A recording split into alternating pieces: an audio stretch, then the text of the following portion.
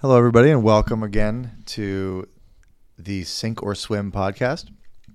We are four fourth-year students from Nova Southeastern University's College of Allopathic Medicine, where we will be teaching a little bit about our experiences behind certain aspects of medicine, make it interesting, fun, and informative all the same. I'll introduce myself first. My name is Rob Trenschel.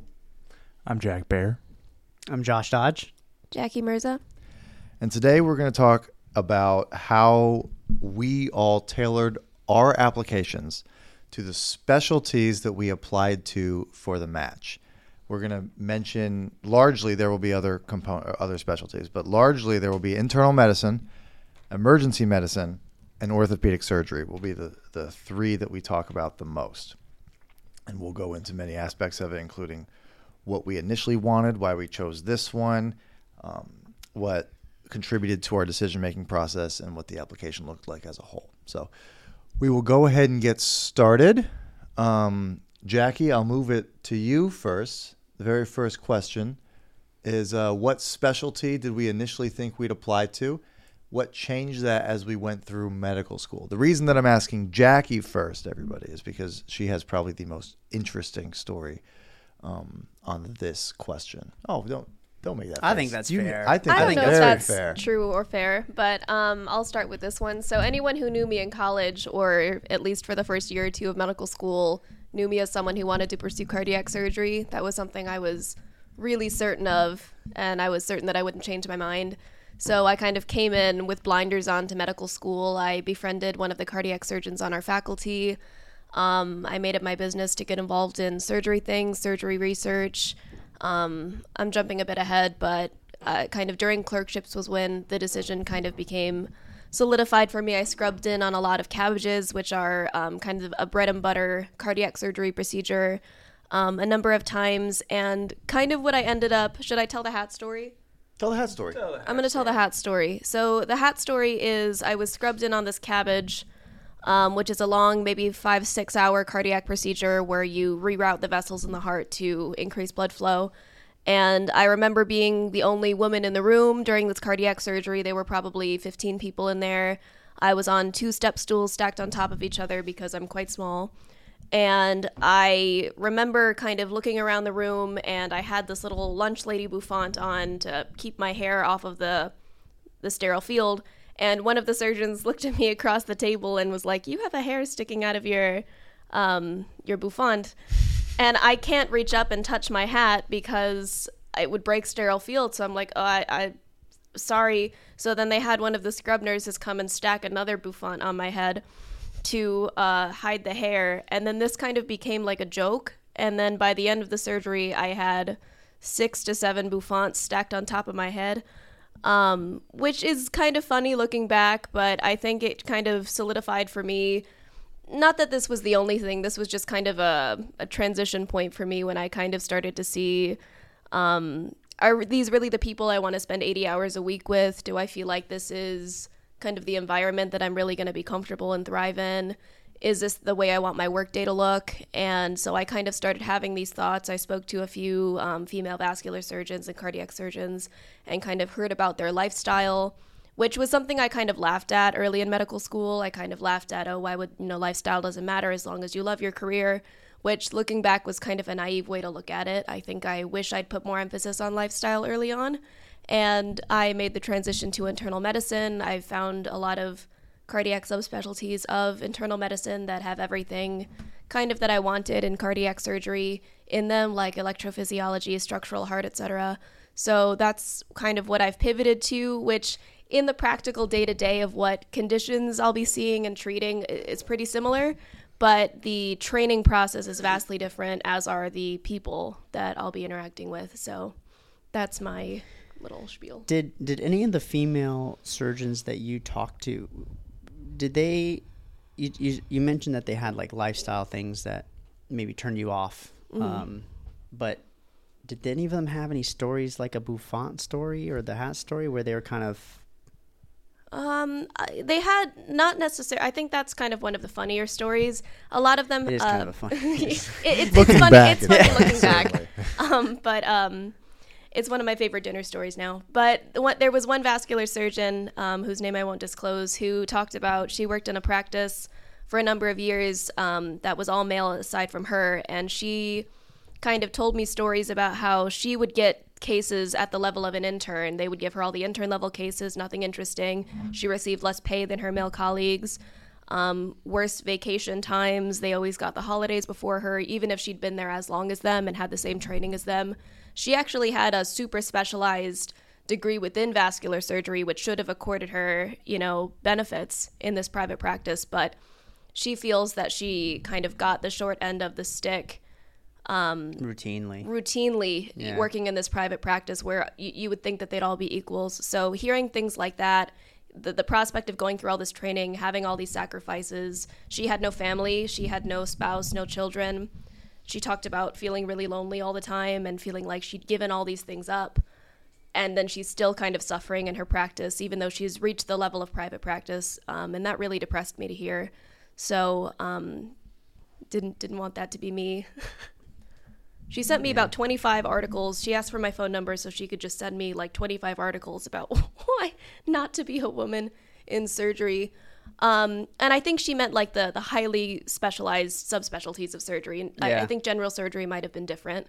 But like cardiac surgery, vascular surgery are very, very male-dominated fields, which was something I didn't consider at all when I kind of latched onto it. So looking back, I'm glad that I went the way that I went because I think I was exposed myself to good mentors and whatnot throughout the process, but definitely feel that I've made the right choice now. And that's the important part. There's a lot of aspects, or a lot of things throughout our lives that kind of influence what we decide to do. And it wasn't just the hat story, but it was a lot of a culmination of clearly your clinical years that kind of helps you make that decision towards internal medicine. I think that's a very common occurrence is over the course of your clinical years. A lot of people really decide to switch from whatever they wanted to do originally to what they're doing now. Yeah, I had a very similar situation. I won't go into it because I'm boring, but I was interested in orthopedic surgery or any kind of surgery, and then I chose to switch to internal medicine just because I liked it better, to be honest with you. I'm not going to get into why or whatever, but it was a switch, and switches are very, very common. So props to you for making such a big switch, especially after kind of putting a large portion of your identity into doing CT surgery, CT cardiothoracic, excuse me, and kind of having the wherewithal and the moxie to make the switch. That's good. That's big. Thank you. Got to be really open to switching. I know there was someone that I actually rotated with, a fourth-year rotation. I rotated with someone in Kentucky. He was also a medical student doing ortho rotations, was totally planning on doing ortho as his specialty. And after our Kentucky rotation, which was particularly brutal, he canceled the rest of his ortho OAs and realized that ortho wasn't for him. So, he did that at a particularly stressful time to change right before residency applications were out. Mm-hmm. But, it's better to switch out of a field that you don't want to do before you're already in it. And that's what a lot of people are stuck with because they're so afraid to switch out of their field, and then they're going to be stuck with surgical residency for the next 5 years and have to maybe go into a fellowship that they don't want to do and have to keep climbing that. So it's definitely good to switch, and having a happy life is probably the most important thing. Yeah, it does feel a little like an identity crisis though, which sounds a little silly to say it like that, but I remember feeling a little bit like I was losing a piece of me switching off of that path after telling so many people, getting personally invested in this future. I felt a little embarrassed to start now having to go back and change what felt like a pretty big piece of me at the time, and feeling like I knew what my life was going to look like for at least the next, 6 to 8 years. Having to start from scratch was a little scary. I think that was all I wanted to say. Yeah, I think it's important to be honest with yourself, and that's kind of what you two have been saying. Like, understand what you like, why you like it, and kind of what you want your life to look like moving forward. Yeah. This orthopedic surgery student decided he didn't like what he saw, and you didn't like what you experienced, and whatever for me. But still, it's being honest with yourself is incredibly important. It's number one, really. Yeah. I imagine that anyone that really is seriously considering a surgery specialty should just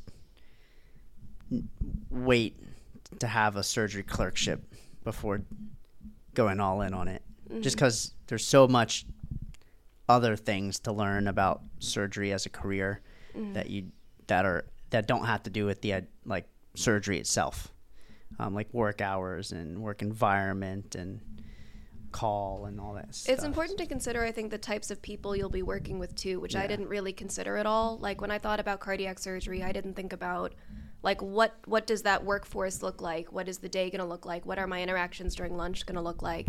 Yeah. But that ended up being kind of important. So definitely to people considering those things, not only to do surgery and expose yourself, but also talk to as many people as you can, hear their experiences, hear what they like, hear what they didn't like, hear what went into their decisions, and prepare to be talked out of it by sad, overworked residents.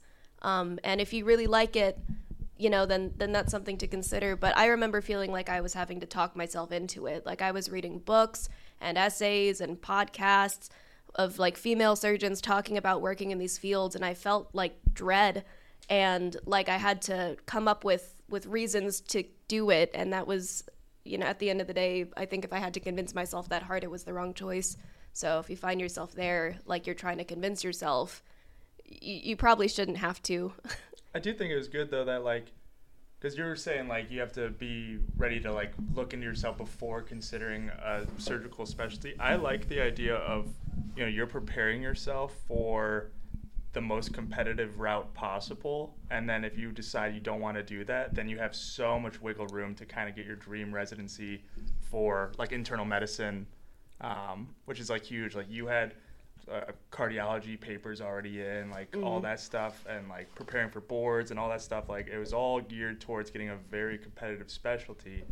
And then when you realize you didn't want to do it, now you have so much wiggle room to get into like very competitive residencies in a less competitive specialty. Yeah, and I think that's huge. Exactly. And a lot of the interviews have asked about, like, it looks like you have a lot of surgery stuff on your application, but especially in a field like internal medicine, a lot of people switch into internal medicine, but a lot of people don't switch into like cardiac surgery halfway through med school. So it is much easier to make that transition. And in something like IM, they don't hold that against you. If anything, it's something to talk about. You can talk about what brought you into the field. And because no one is born being like, I'm going to do internal medicine. I didn't even know what internal medicine was until med school. A lot of people don't. And it's still kind of hard to express to people like what exactly it is like, that it's all internal medicine does. Yeah. And they're like, what? So like, is that different than the doctor that I go see? It's like, yes, it is. But like, that's not what we're here to talk about. So anybody listening also, I want you to be just rest assured that even if you eventually do decide that like you want to switch, you can switch. Switching is no big deal. And if you want to stay with what you're doing, stay. Like this isn't, it's not life or death. You're gonna make the most out of every situation you're in. You got this far, you're gonna be fine. Just listen to your heart, and really, like Jack and Jackie have been saying, just experience as much of it as you can, and do as well as you can the whole way through. And likely you'll find something that suits you best. And that's the key: is find something that fits you, not necessarily that you fit into. Mm-hmm. Because you'll constantly be trying to fit yourself into something if you look at that. But just kind of understand that you're important here too. Yeah. Look for something that fits who you are. Absolutely. And people change during residency. Like we met plenty of residents during rotations of people who did an intern year and then switched, or were starting their second residency because they maybe did general surgery and then wanted to do internal medicine. So like people also change their mind. It's actually never too late to change your mind. It may set you back a year or two, but you have plenty of time. Nothing is set in stone forever. That's true. So I met one guy rotating who was I think he was an intern at a hospital I was rotating at, and he was an emergency medicine intern, and he didn't even rotate in emergency medicine. He did general surgery rotations, and he finished his fourth year not having done a single emergency medicine rotation. and he just decided it wasn't for him. And he contacted the program directors of emergency medicine programs. He's like, basically said, I was really thinking I want to do surgery, and I've like since changed my mind. I'm really much more dedicated to emergency medicine. Do you think I could interview with you all? And they said, sure. And then he got into the spot. I actually knew someone who was an intern in surgery who then switched out into emergency medicine. Mm-hmm. So it happens all the time. And it tends to happen out of the surgery specialties. But no hate for surgeons. No hate for surgeons. We got one in here.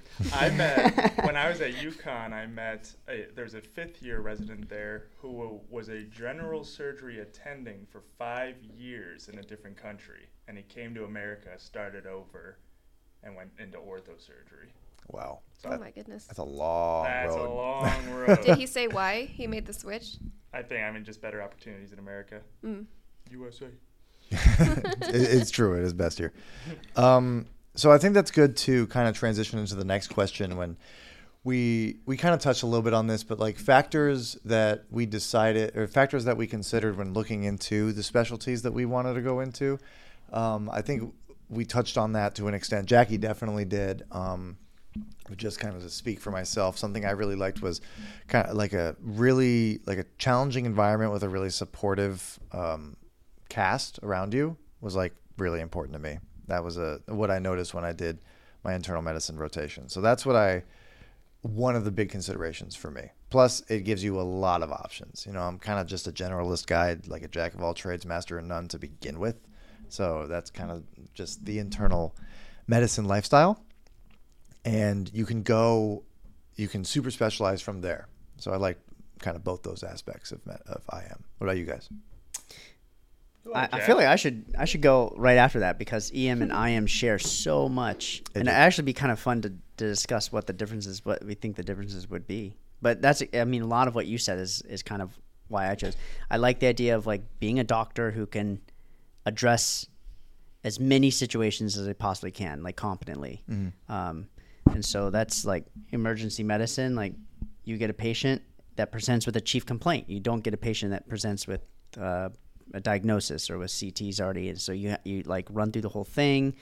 And I felt like a lot of time I spent in medical school practicing being a doctor.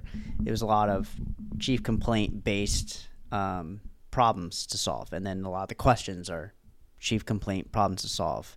And emergency medicine is where I found that kind of environment. And I was like really about it.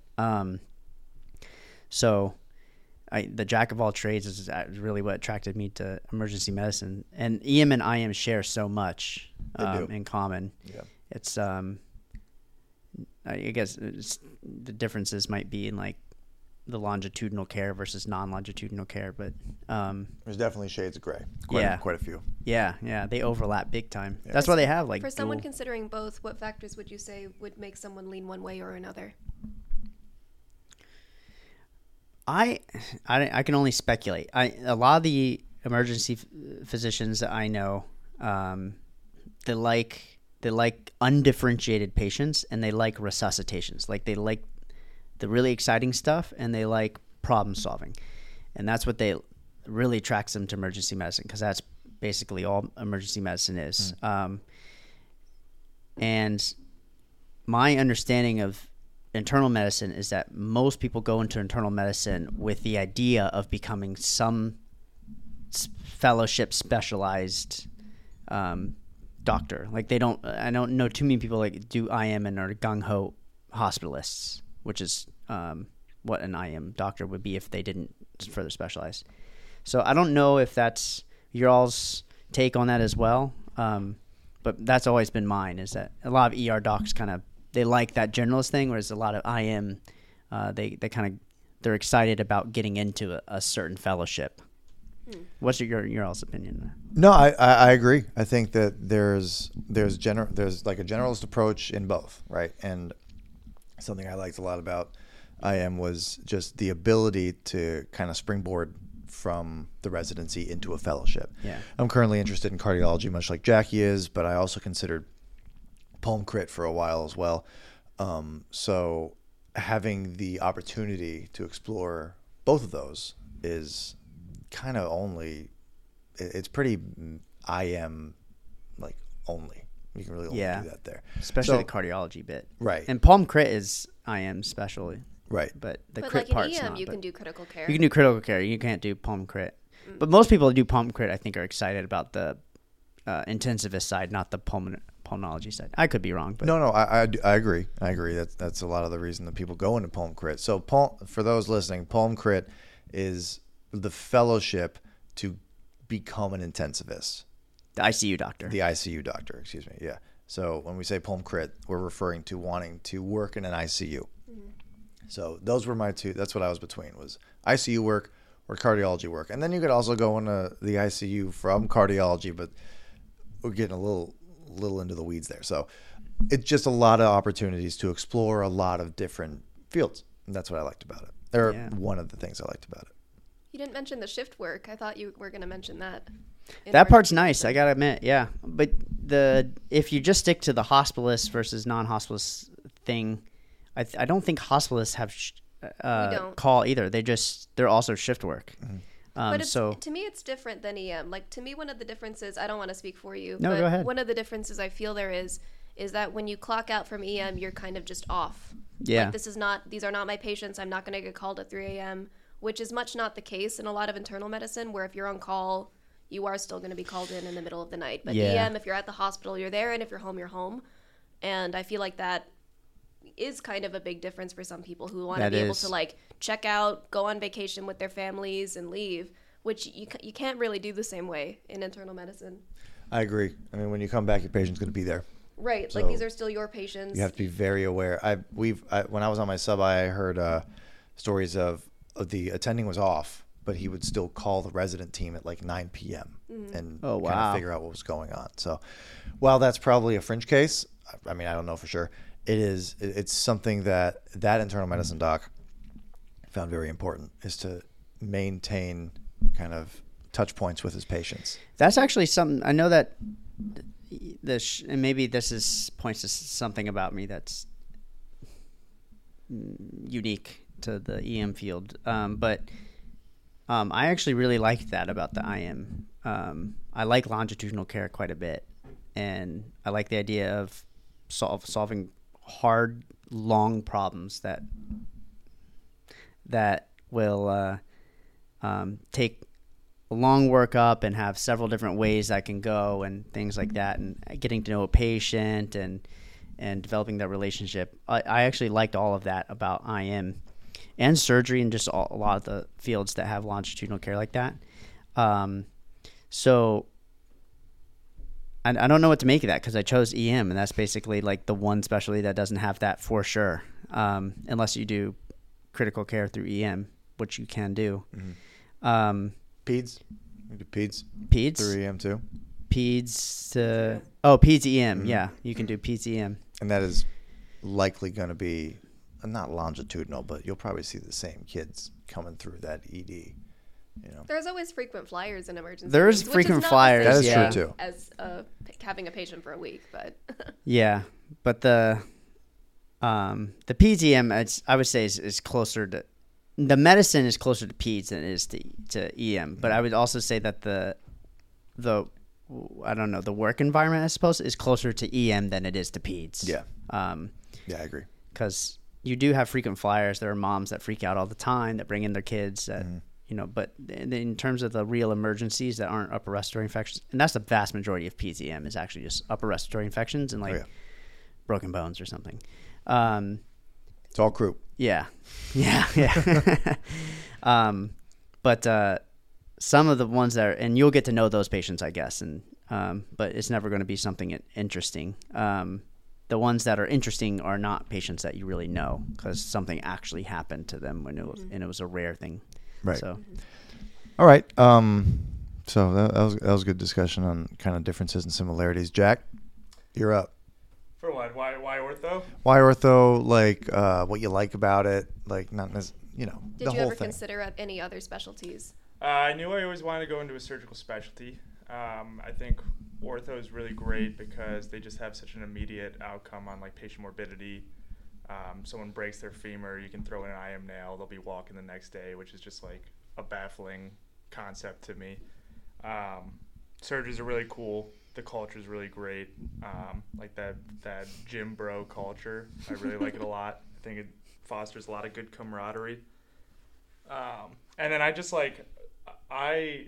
prefer not to be, well, I mean, like, typically I like being the jack of all trades, but I think, like, I want to really put a focus on my medical knowledge where, like, I am where, like, this specific pathology ends, and, like, I'm going to be, like, the expert that the rest of the hospital calls on when this comes in. So that's something I like quite a bit. There's definitely a lot more reasons why I like ortho. I think they have, like, the coolest procedures also, and yeah. Keep going. Did you just have an interview yesterday? Yeah, I just had an interview yesterday. Yeah, I mean, it's just a great field to be in. I like being the expert. Yeah. I hear the pay's nice too. The pay is also really nice, and I mean, that always helps the cause. And I mean, it's just crazy how in medical school how little ortho knowledge is taught to you. Like in medical school, the most you really have to know about ortho is what is osteoarthritis and what is rheumatoid arthritis, which And is how are like, they different? It prepares you zero for like ortho rotations, and I think that's also a big contributing factor of like why a lot of other medical specialties don't really have a significant amount of knowledge on ortho. Except EM.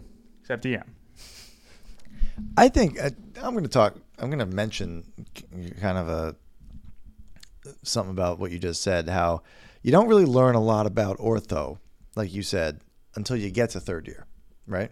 At least. And then you get to fourth year, and then you learn even more.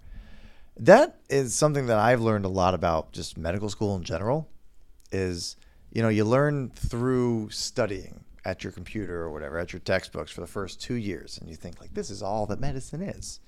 And then you get into the clinics and you're like, I don't know anything about medicine. And Seems like you mostly learn IM in the first 2 years. Absolutely. Like you do. You learn a lot about like, you could argue EM too, right? Because you learn a lot about diagnostics. And you rarely learn about how to like manage these diseases or how they even differ from each other. You just kind of almost plug and play some of these diagnoses into just question. I didn't even know small bowel obstruction was a pathology until third year. Mm-hmm. That's how. No, never even heard of it. I'm telling you, I'd never heard of acute metabolic encephalopathy. Yeah, and that's the only reason people are coming into the patient floor. I mean, not the only reason, obviously, but it's just so common. Yeah, very. And I'm where is this in first aid? Like someone help me. So, it probably is literally in there, but it's radically underemphasized because there's so many rare diseases you have to learn in first year that you I know what you're saying. It feels like the emphasis is already like shifted. It's shifted very IM-EM kind of in that direction. Mm-hmm. And then you have no sense for which of these is important and like high, quote unquote high yield diseases that you see all the time, and which of them are you'll never see them. Mm-hmm. Like those peds, like inborn errors of metabolism. Like you'll have a patient your whole life that has that. And you probably had that patient on your peds rotation in third year, and you'll never see it ever. And or like on the exam you take at the end. Exactly. Right, You're and it's never like going to see that patient. But you learn, you spend like a month learning, metabolism, metabolic diseases that you'll never see. Mm-hmm. Yeah, I agree. And so I kind of want to segue a little bit now into the next question, which is related on boards, right? Like the first 2 years are all dedicated towards boards. You almost don't really know or care about the clinic because you have so much time spent in just nosing a textbook. So let's talk a little bit about board scores and how they help to determine a specialty, or how your scores kind of changed like your plans. Your plans, like your perception of your future, and like what you think about the pass fail aspect. Let's do all those. So Jack, yes, board scores, did that help you like solidify your orthopedic surgery desires at all? I mean, it helped that, well, I went into med school like kind of my list of specialties I want to do was ortho surgery, and then the rest of the list was blank. So I got my Like a true ortho. yeah. So Did you actually have a list? Did you have a little list, or? Well, it was like what Dr. DeLeon said when he was like, mine was OBGYN and it was a blank page after that. Yeah. So I was like, same thing. I had Okay. the same thing, but it was I'm Cardiothoracic not surgery. doing that. Yeah. So, and I tried to keep an open mind, sort of, and like I looked towards like trauma surgery and all that stuff because I knew I wanted a surgical specialty. But getting board scores, I was pretty much right on the average for ortho, like to the point, or maybe like 1 point above at the time. And so, I mean, that helps like tell me that, hey, I'm still in the game. So like I can keep doing this. It makes it a little difficult when like you're coming from a newer medical school like us. But just knowing I was still in the game was very helpful to me, and like I was gonna keep pursuing it. I do think though, I mean it's different now that STEP is pass fail, but like you should look at your board scores like with a realistic vision. So like if you get a 220, you're probably not gonna get like a dermatology residency. It doesn't mean like you can't keep trying, but you definitely have to keep your eyes open and like have other doors out there for you. Like you can't close everything off at that point. So when I hit that average, I was like, okay, I'm still just gonna go for ortho or bust, and I'm still in the game. So that helped. You're still in the game. Still in the game. By quite a large margin, I'd say. He is definitely in the game. Yeah. You're making the game. Well, You're carrying. We'll see. So the pass fail thing's tough because everybody listening to this will likely be in a pass fail situation moving forward. So you kind of gotta, like I was saying in the beginning, be honest with yourself.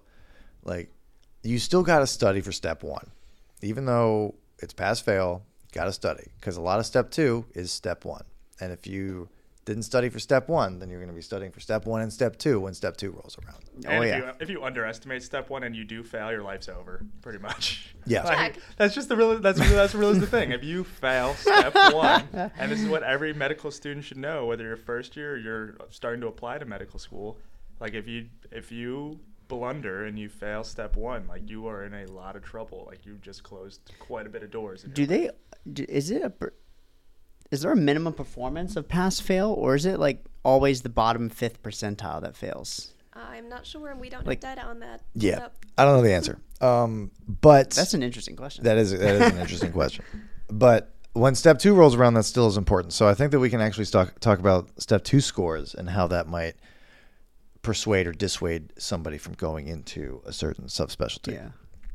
So something like ortho, you're going to get a score on your step 2, and this is at the end of 3rd year. And if you've decided that you want to do ortho and you get like all these ortho publications and you've made so many good relationships and you get a 220 on step 2, like you, as was said, you really need to kind of reconsider where you stand from a competitiveness standpoint. Oh yeah. Mm-hmm. Especially now that everything are step 1's pass fail. Sorry. Right, and that reconsideration for some people may be taking a gap year to do more research, make more connections with programs, do more rotations, or it may look like applying to ortho and to general surgery and expanding your pool of things. So that reconsideration may look different for different people as well. Yes. So you, again, like what do you want to do? What are you willing to do? And kind of make a scoring matrix. What's most important to you? Do that. We met a plastic surgery, integrated plastic surgeon resident, Danielle Ward, at Kendall during rotations, who I think applied to plastic surgery maybe 4 times and did not match. And she continued to reapply, and she did eventually match. So it takes a lot of determination and a lot of grit and a lot of resilience to be able to do something like that, and a lot of money. But she did. I mean, she knew she wanted to be a plastic surgeon, and she didn't let scores or anything stand in her way. So if you are one of those people who eats, live, and breathes one of these really competitive subspecialties and you get a low board score, it's not the end of the world, but you may need to, really kind of find the mental and emotional fortitude and financial stability in order to reapply that many times. But it's not for sure you're never going to do it. It's just you probably won't do it with your cohort. That's true. And do we want to just take her name out of that though, or keep it in? She's very public about her journey. Cool. yeah, Okay. she likes sharing that. Sounds good. We love you, Danielle. We do. Thank you for all your help on that surgery rotation. We needed it. and support, mainly the support. Anyway, I think a big thing is kind of being open to changing, just being open to change, really, because that's what medical school is, just one big change, month after month after month. Mm-hmm. Yeah. And one change can either derail you if you see it that way, or re-rail you onto a different path forward. So be open to that. And also, like, no one really cares about your changes. Like, something I remember feeling really self-conscious, like I said before, but like no one really cares, especially like people at your school, friends and family. Most of the time people just want to see you in the specialty that's right for you. So just like no one cares that you're not going to do surgery anymore. You're the only one who cares about that. So and you have to live with yourself and live your life. So make choices for you, not for other people. Yeah. And people listening to this have probably had difficulty even just getting into medical school. I mean, I know I did. I can name at least 3 other people as well in our class that did. So Sitting right here. there's one sitting right here. I got rejected. Yes, I have been rejected before as well. Well, I got rejected to this school. That is true. Another man very public about his journey, Jack Baer, Our class president. our class I president. got rejected For from 4 this- years straight. 4 more 4 years. more Unopposed. years. I Here, got here. rejected from this school, and then They revoked your. revoked my rejection. Revoked the with rejection. 2 weeks to spare. I think I had a very normal, like, I interviewed and then got accepted, and I was like, done. Good no for wait you. list, nothing. Yeah. Yeah. Is that how it went for you, Jackie? Yes, it Yeah. was. Yeah. So there's all walks of life here. Yep. But I mean, one way or the other, we're all resilient. But So, and also choose. it doesn't matter. Whatever path you took to get here, we all start as first year medical students, knowing basically the same things, Which is nothing. which is nothing, Mm-hmm. which should be nothing. And if you know something, you don't. So you come Yep. in as a blank slate. We all do, and it doesn't matter what paths anybody took to get here, because we're all going to take the same test at the same time. So that also stops mattering the second you walk in the door. It's true. Med school is for sure the great equalizer. As it should be, I think. I mean, it's a short enough training process that I think we all need to just put our egos aside and go through the steps that we all go through. Pretty long training process, though. It is. You got to be dedicated. Yeah. But yeah. All right. So But when do you think you should take step 2? So I took step 2. I actually moved my step 2 back. I was supposed to take it at the end of May, and I didn't like how I was scoring, so I moved it back, took it at the end of June. And so I continued studying in June during a ICU rotation. So that was tough. Wow. That one didn't like that. But the result was fine. And that was a change I had to make, right?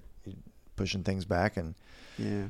I think it was a good time. So I think pushing back from May to June wasn't really an issue. So I think that's pretty ideal, is like right at the start of 4th year. That way, if things go wrong, You can always push it back. You can either push it back, or you can just reconsider your pathway forward. Yeah.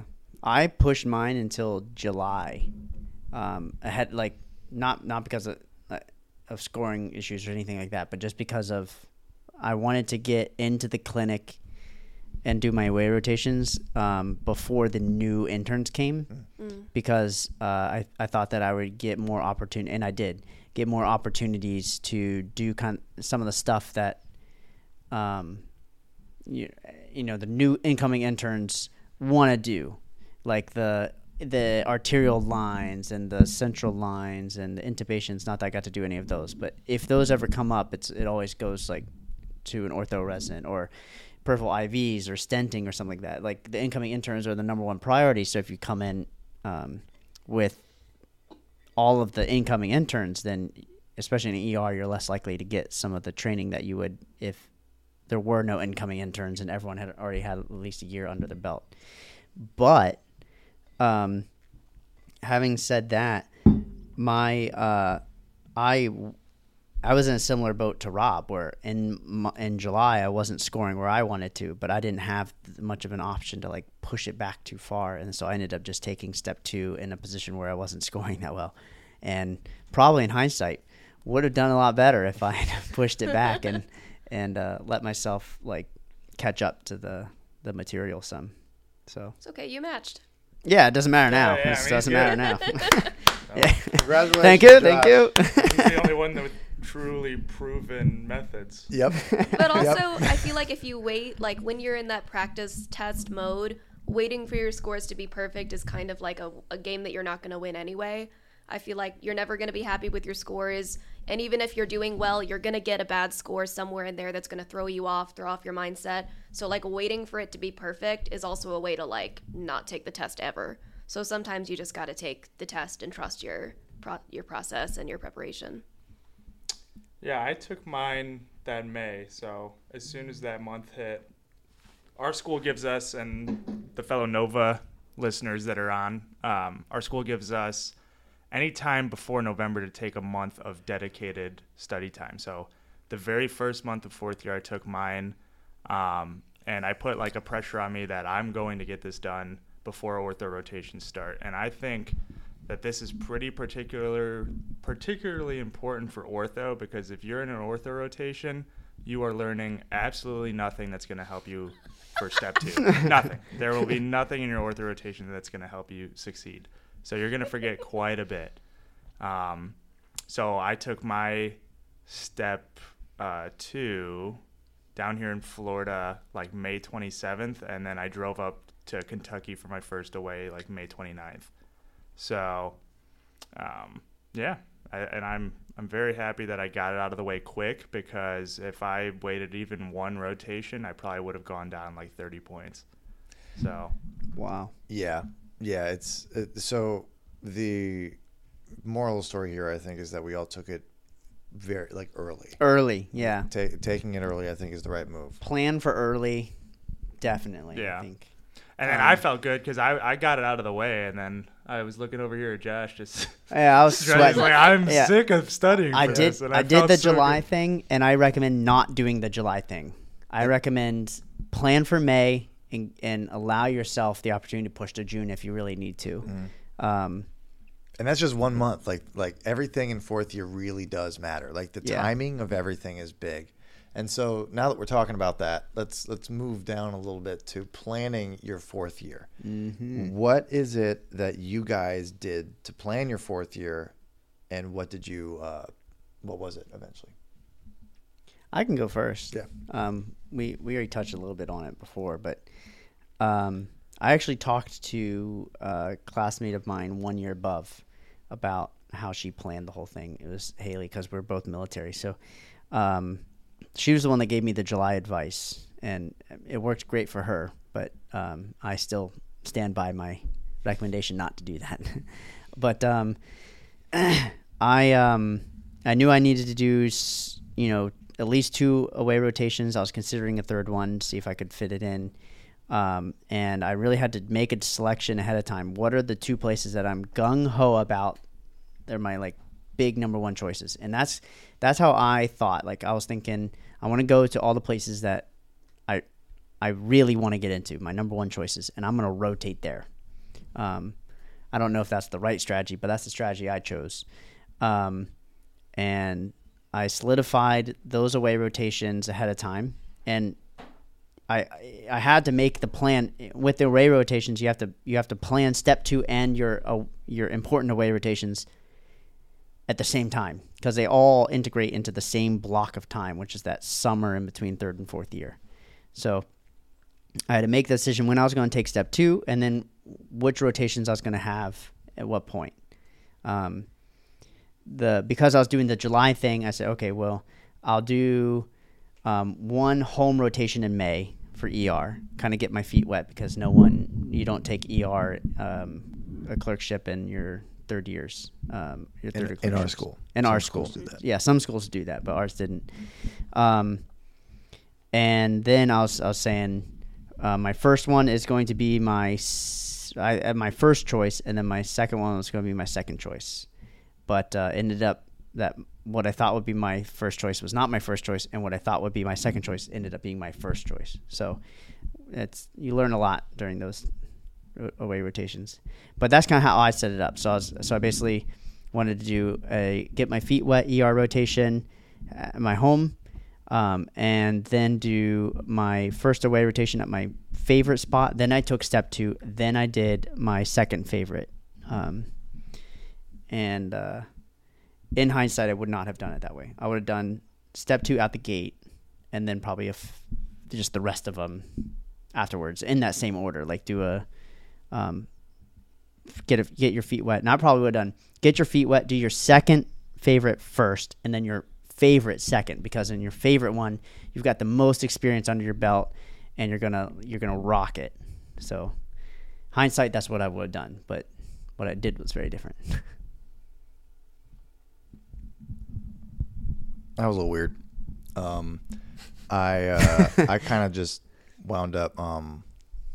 I kind of flew by the seat of my pants, to be honest with you, and like just took I guess the best offers that I got in VSLO or in Clinician Nexus, which is our school's kind of way of giving rotations to fourth year students as well. And it wound up being actually like the best thing I could have done, kind of on accident. So let me explain what you should do through my accidental success. I did a ICU rotation as my very first one. That was a problem, obviously, with step 2. But that ICU rotation was great because you work 12 hours a day and you learn a ton of stuff. And you deal with really sick patients. And, like, everybody's really, like, completely focused at all times. And you got to be on. And it was good to kind of start fourth year medical school that way, right? Like, focused. Boom. This is it. Second rotation was an EM rotation. And I did that because that was a clinical opportunity that I had, and I needed clinical credits. So I did it. And my third rotation was a cardiology rotation up in the Northeast. And that was great because it was up in the Northeast, and it was cardiology. So I get exposed to something I think I might be interested in. Where was your ICU rotation? Down here at Aventura. Oh, yeah. Okay.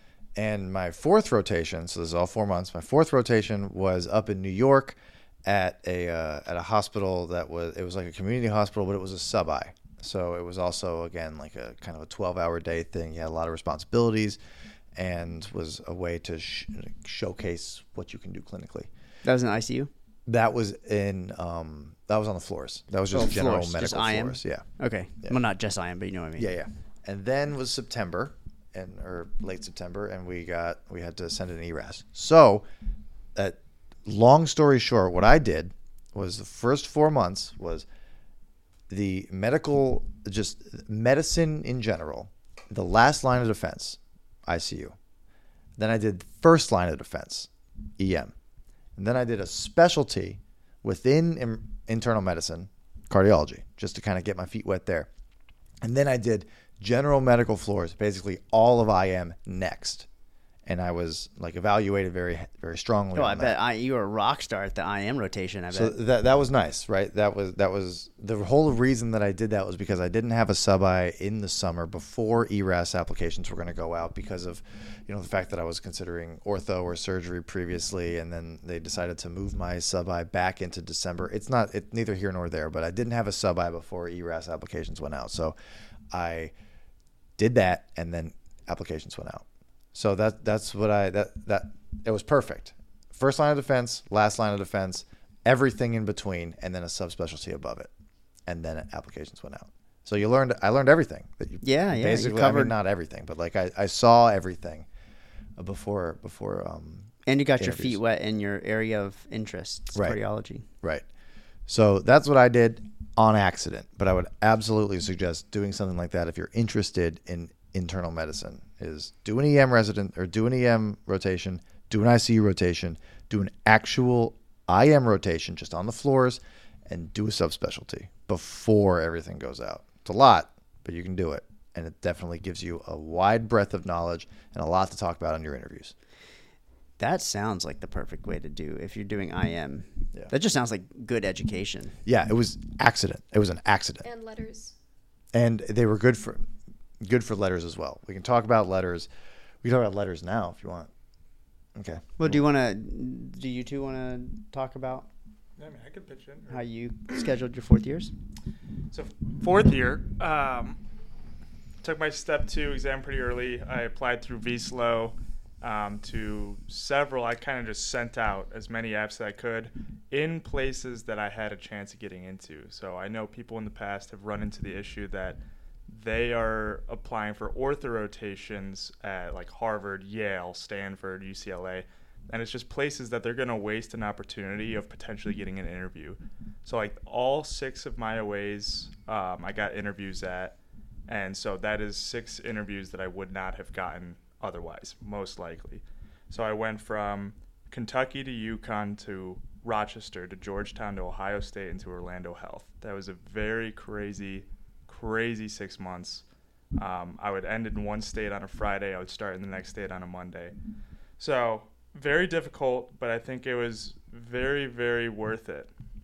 Now, before my rotation started, there was a program director, not for ortho, but just a pediatric program director that was giving me advice saying, taking, what month was it?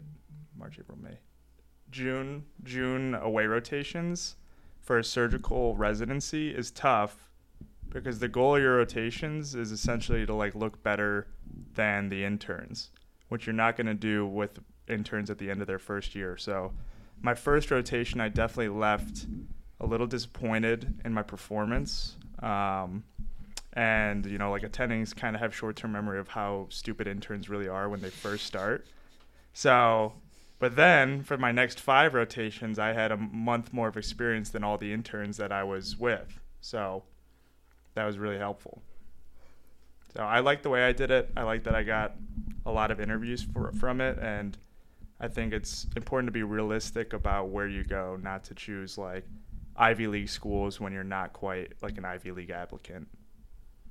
And that kind of goes with all the specialties to an extent. Definitely a lot for the hyper competitive ones like ortho. Yeah, I was going to say that plays a big role in that. Much less for like internal medicine. Like EM. I went to Harvard for one of my OAs, but I unfortunately didn't get an interview from them. But I did get a letter, so I imagine that was somewhat helpful.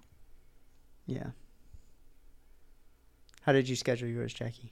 Mine looked pretty similar to Rob's, actually. So I started with my sub-internship, though, in internal medicine, which was at the same hospital that I did a lot of my course at. So it ended up feeling a lot like an extension of my 3rd year doing my sub-I there, but I'm glad I started with that. And then I went up to Orlando. I did a pediatrics rotation, which I did not apply to, but I like the kiddos, and it was in nephrology, which is like a friend of the heart. So that was kind of fun to do some kidney stuff, which I'm frightened of the kidney, so I was happy to do a rotation focused on kidney. Scary organ.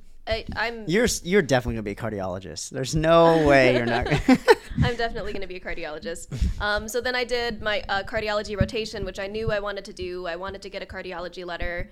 I wanted to get a cardiology letter from a head of a department.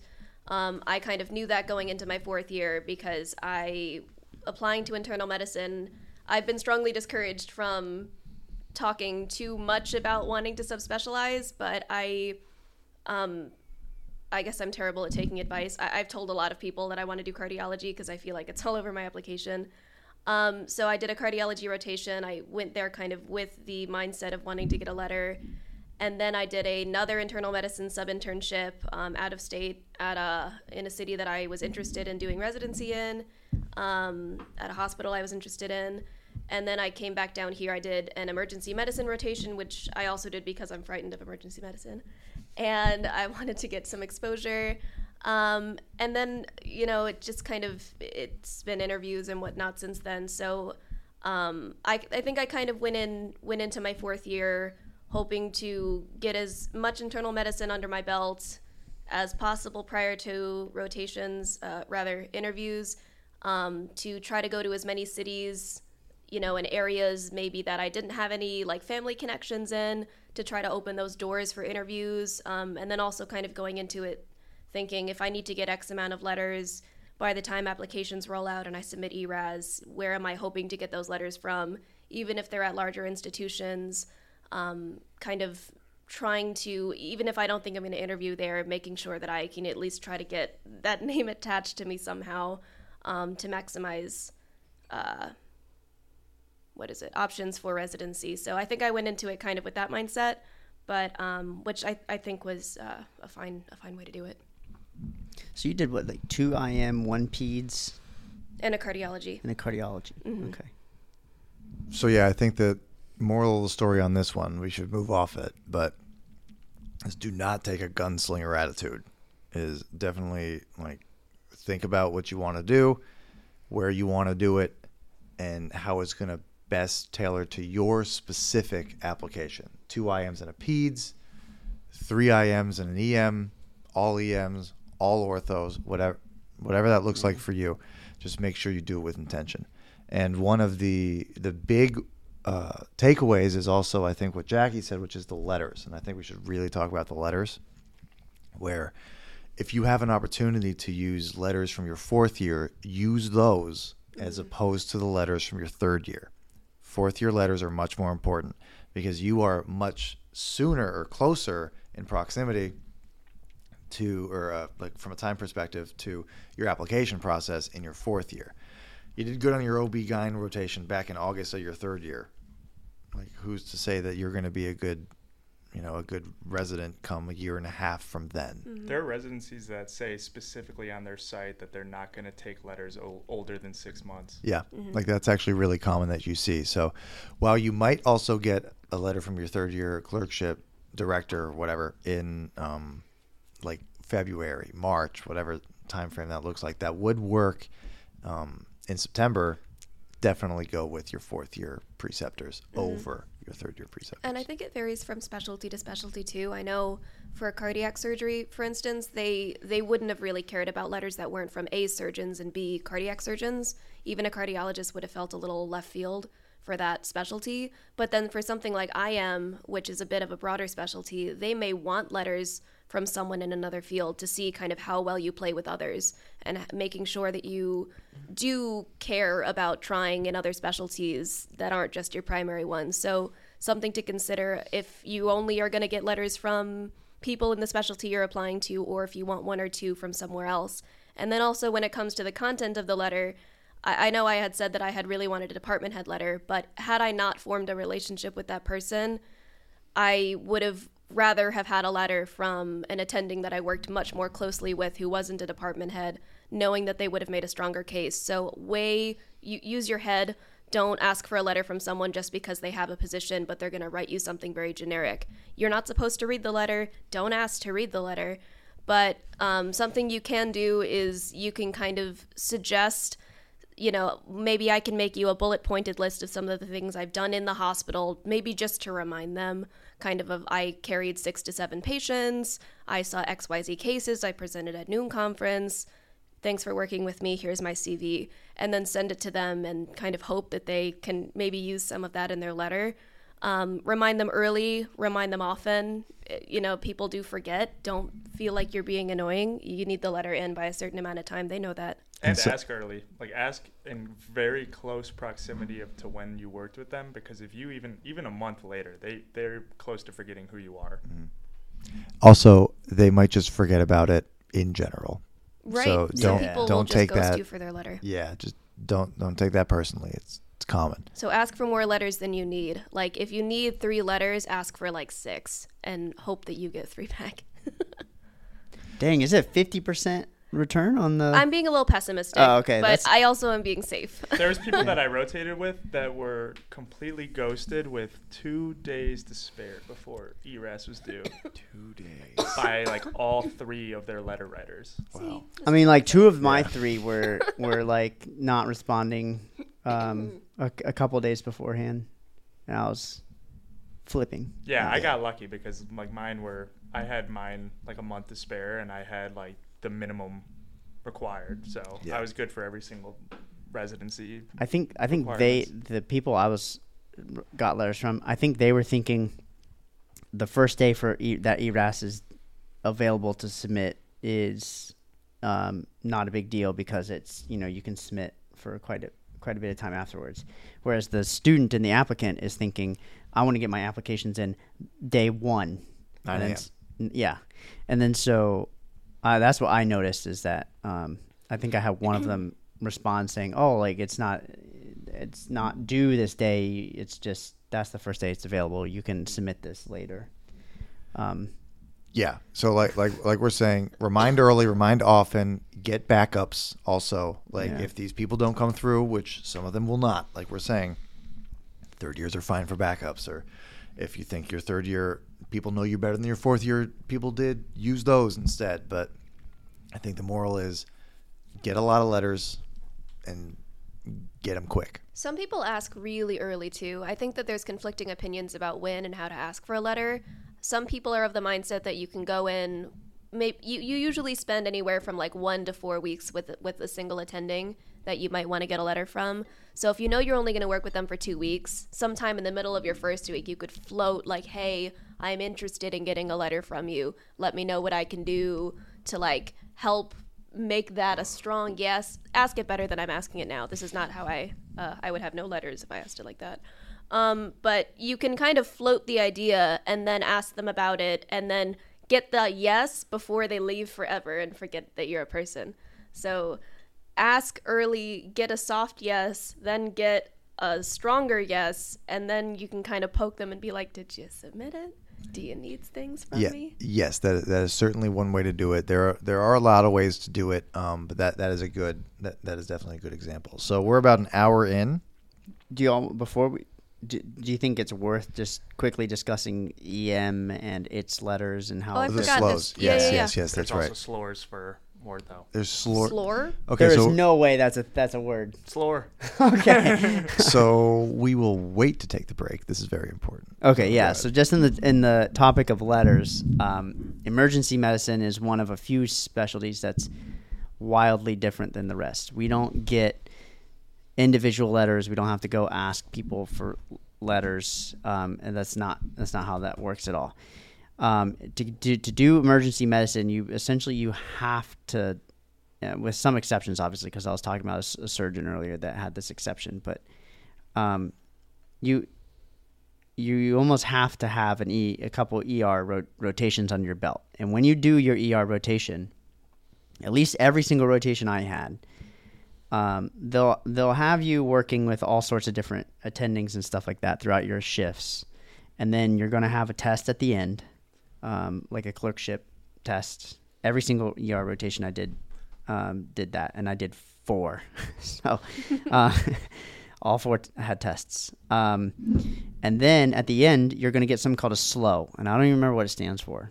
Standardized letter of evaluation. Yeah, standardized value. Letter of recommendation. There you go. Yeah. Slur. So it stands for Standardized Letter of Evaluation, SLO for short.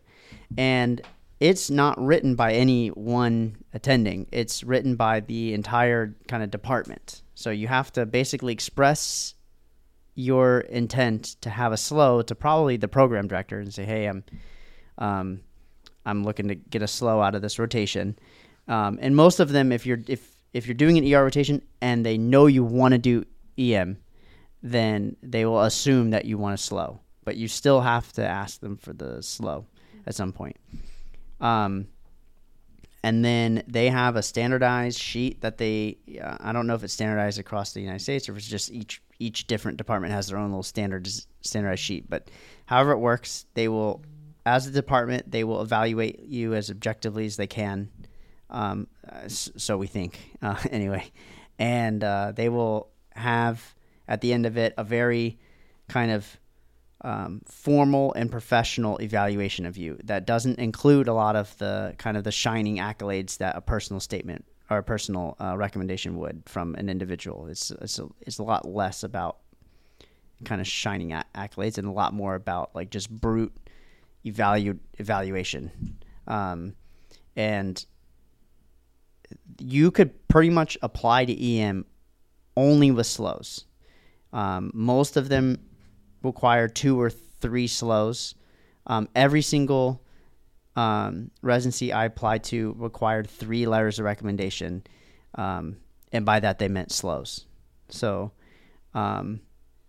if you're doing EM, you can get a letter of recommendation, but you'll have to be careful because you don't want to send a letter of recommendation to a residency that wants only SLOs.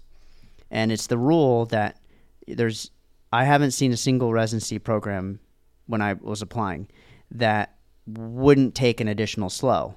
But I have seen residencies that won't take an extra letter of recommendation or something like that. So if you have to give 3, you're always safe giving the slows, 3 slows. But you may not be safe doing 2 slows and a letter of recommendation. So it's probably just best to get the slows and just do 3 rotations in your third year. Yeah, and so this is very, very important. And I think you should actually like look up ESLOR and then put that as a source. Is that the... This is ortho, so ESLOR. Oh, okay. ESLOR. There. Huh.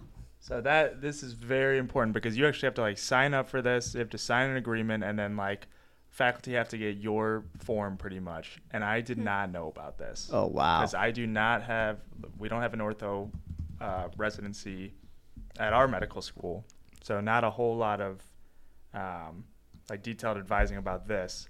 So I found out about this a week in advance before my ERAS. Ooh. So I just chanced it. I was like, you know what? I'm not going to ask all my letter writers to redo their letters. I'm just going to go with it.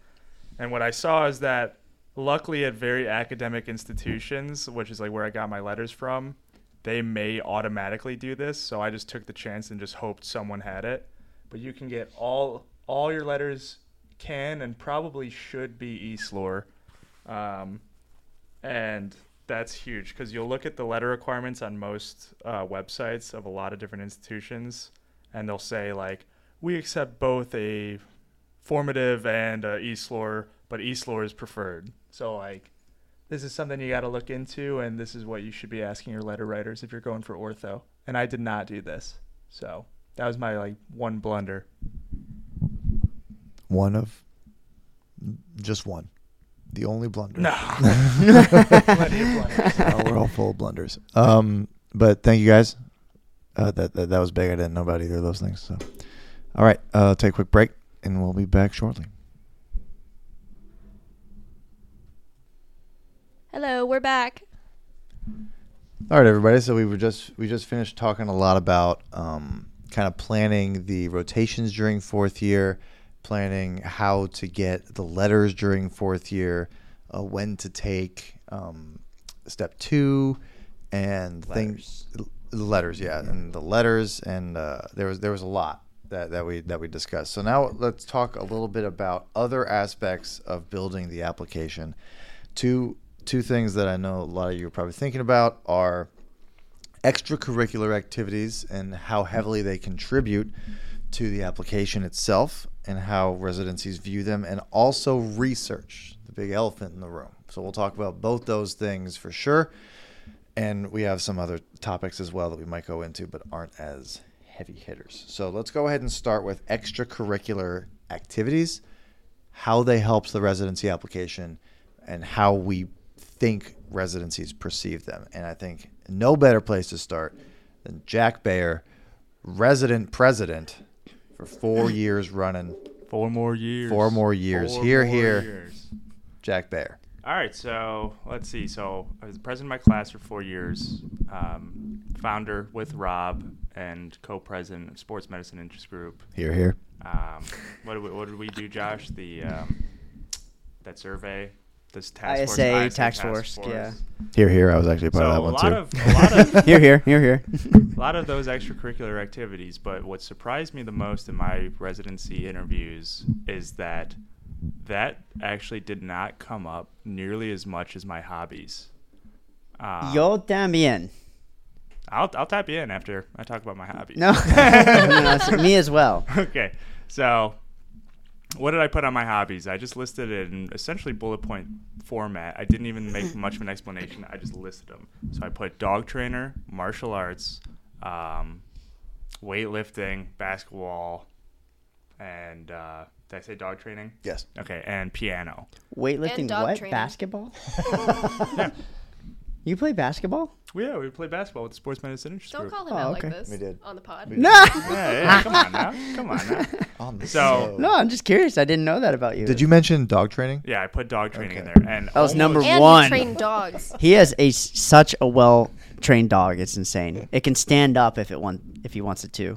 Or it can get a beer out of the fridge. It can get a beer out of the That's more fridge. impressive than standing. It can jump entire fences. Well, actually, wasn't that brought up in one of your interviews? It was brought up in a lot of my interviews. It was brought up last night in my interview. The beer in the fridge thing? Yeah, they're like, oh, you're in dog training. That's come up almost every single interview. They're like, oh, you do dog training. Tell me about that. And I brought up my story. I raised my dog, how I surprisingly got really good at training her, and how I trained other people's dogs when they would bring their dogs to my house. So they loved that.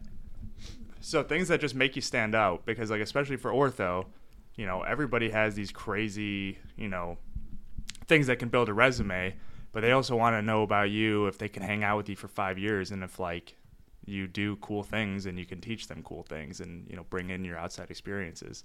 So they loved my martial arts, they loved that I played piano, and they loved that I trained dogs. So that came up almost every single interview. And I think of all the interviews I've done so far, like class president has only come up like twice, and it was like just breezed over. They're like, oh, class president for 4 years. Tell me about your dog training. So that's so take the hobby section seriously. Like, don't leave that blank, even though they say it's optional. Like, you know, just put all the cool things about you, and they'll love to hear it.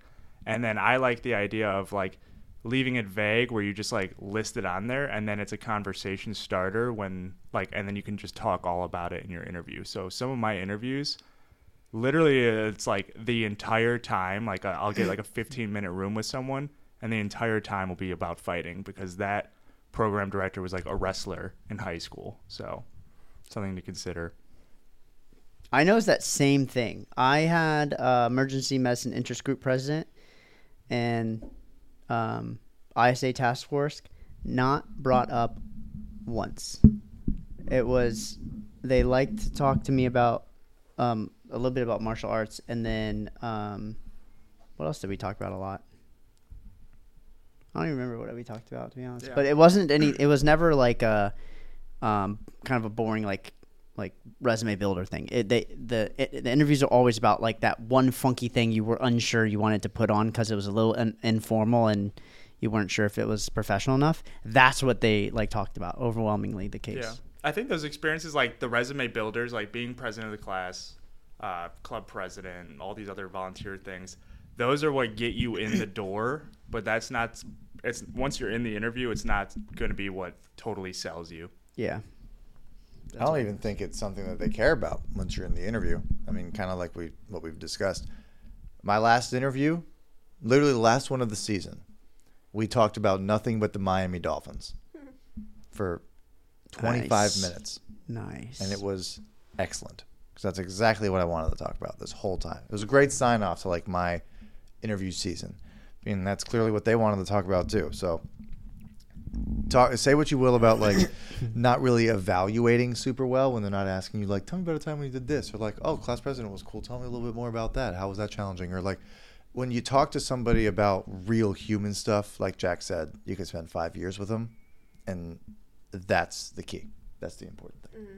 I'll say that they've asked me about my surgery president thing just because it was like not internal medicine, so they were like, why did you do this? So that was the only context that I was asked about anything like that. But I agree with you largely. They've brought up hobbies. Like, I've done competitive sports my whole life. They brought that up. And I switched my major during college, so they brought that up. So things that set you apart. And I found that something important, like if they say, I've had a couple people transition into that question or prompt kind of like, oh, you've done that, like tell me more about the sport that you've done. And I think something nice to do is to have like a pertinent story or like something that you've learned. This is just how I approach it. Something that you've learned from kind of this experience, how that has contributed to your life is sometimes a nice way to expand on it rather than being like, yeah, I do that. So I think read the room. I mean, some people just want to have a normal conversation, but I think it's nice to have something to expand on it with, so something interesting doesn't just kind of deflate in the conversation. Right. And oftentimes those interesting things, kind of like Jackie was mentioning, will boil out.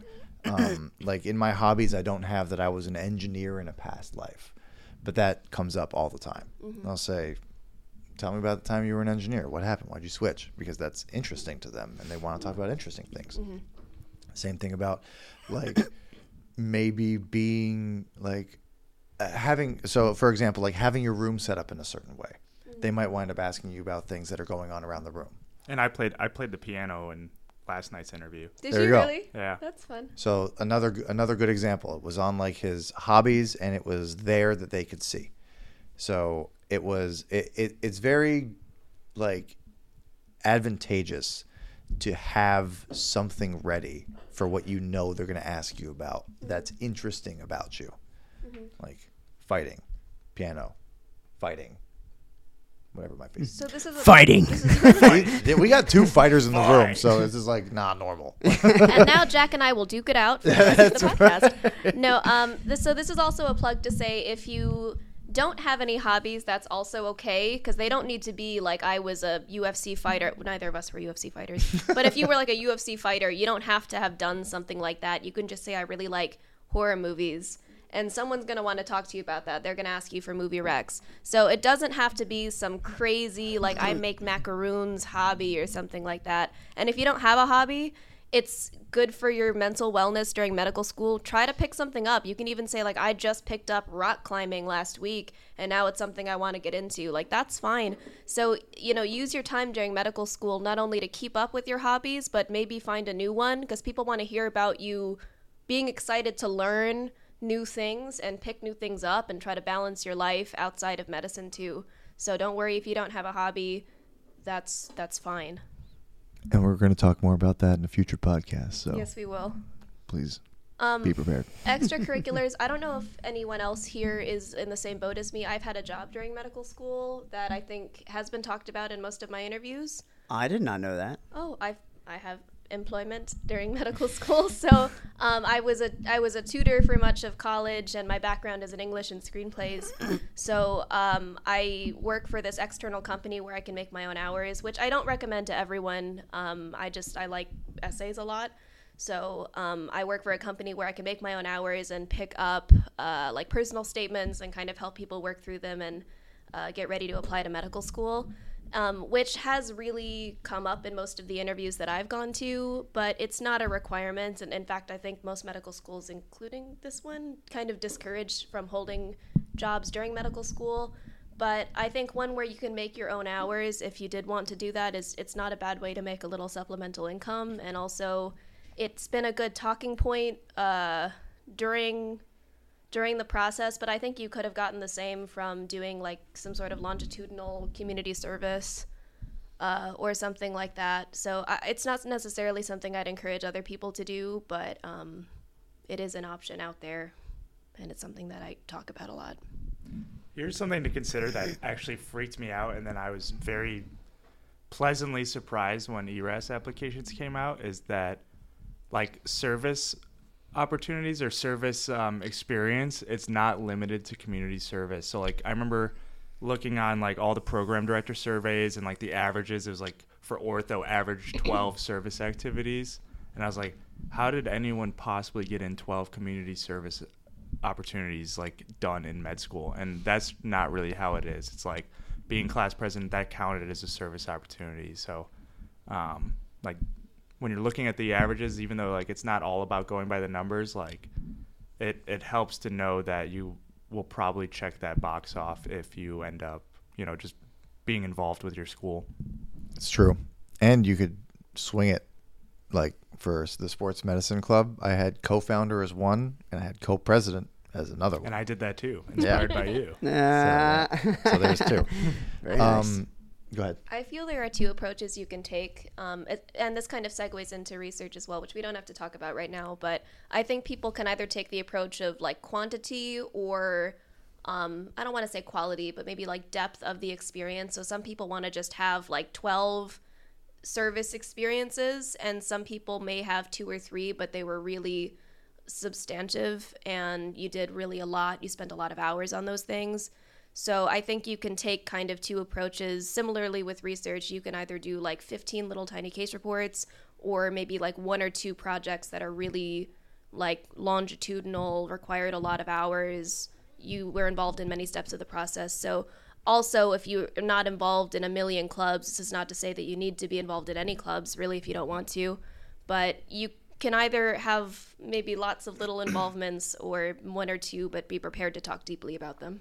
Yeah, there's like there was a medical student I rotated with in Georgetown, and like he's an absolute stud, and he only put his one research experience, which like the average is usually 9. He put his entire research year as one experience, but in that one experience, he got 20 publications. Right. So like his one research experience smoked all of mine. Mm-hmm. Mm-hmm. And it's a little bit odd the way that ERAS sets it up. Like there's publications and there's also research experiences. I honestly, like, we're not going to go into the way that the application is laid out. And I don't think anyone truly has a good understanding of the master way of doing that like perfectly. I agree. I think that it's kind of just wasted breath going over it. Like I did mine in bullet points and other people did short essays. And again, like just formatting everything is so up in the air with it that just do it in a way that makes you happy and it's going to be fun. Just get the information to the people that need the info and you're going to be fine. Mm-hmm. I think that an overarching message from here is that you don't your extracurriculars don't necessarily have to line up with the specialty that you're interested in. Like many of mine were surgery, and I did not apply surgery. So in fact, it might be something interesting to talk about if you're involved in things that are not directly in line with what you're doing. So do what you like to do. Don't go out of your way in a crazy way to be the president of the somewhat interest group. Just because you're applying derm doesn't mean you have to run the derm club or something like that. So it's okay to just do what you want to do. Spend your time volunteering or being involved or having hobbies in ways that you want to do it, because at the end of the day, your application is going to read more authentic to who you are as a person and what your experience was versus what you think they might want you to have, which ends up not even being talked about.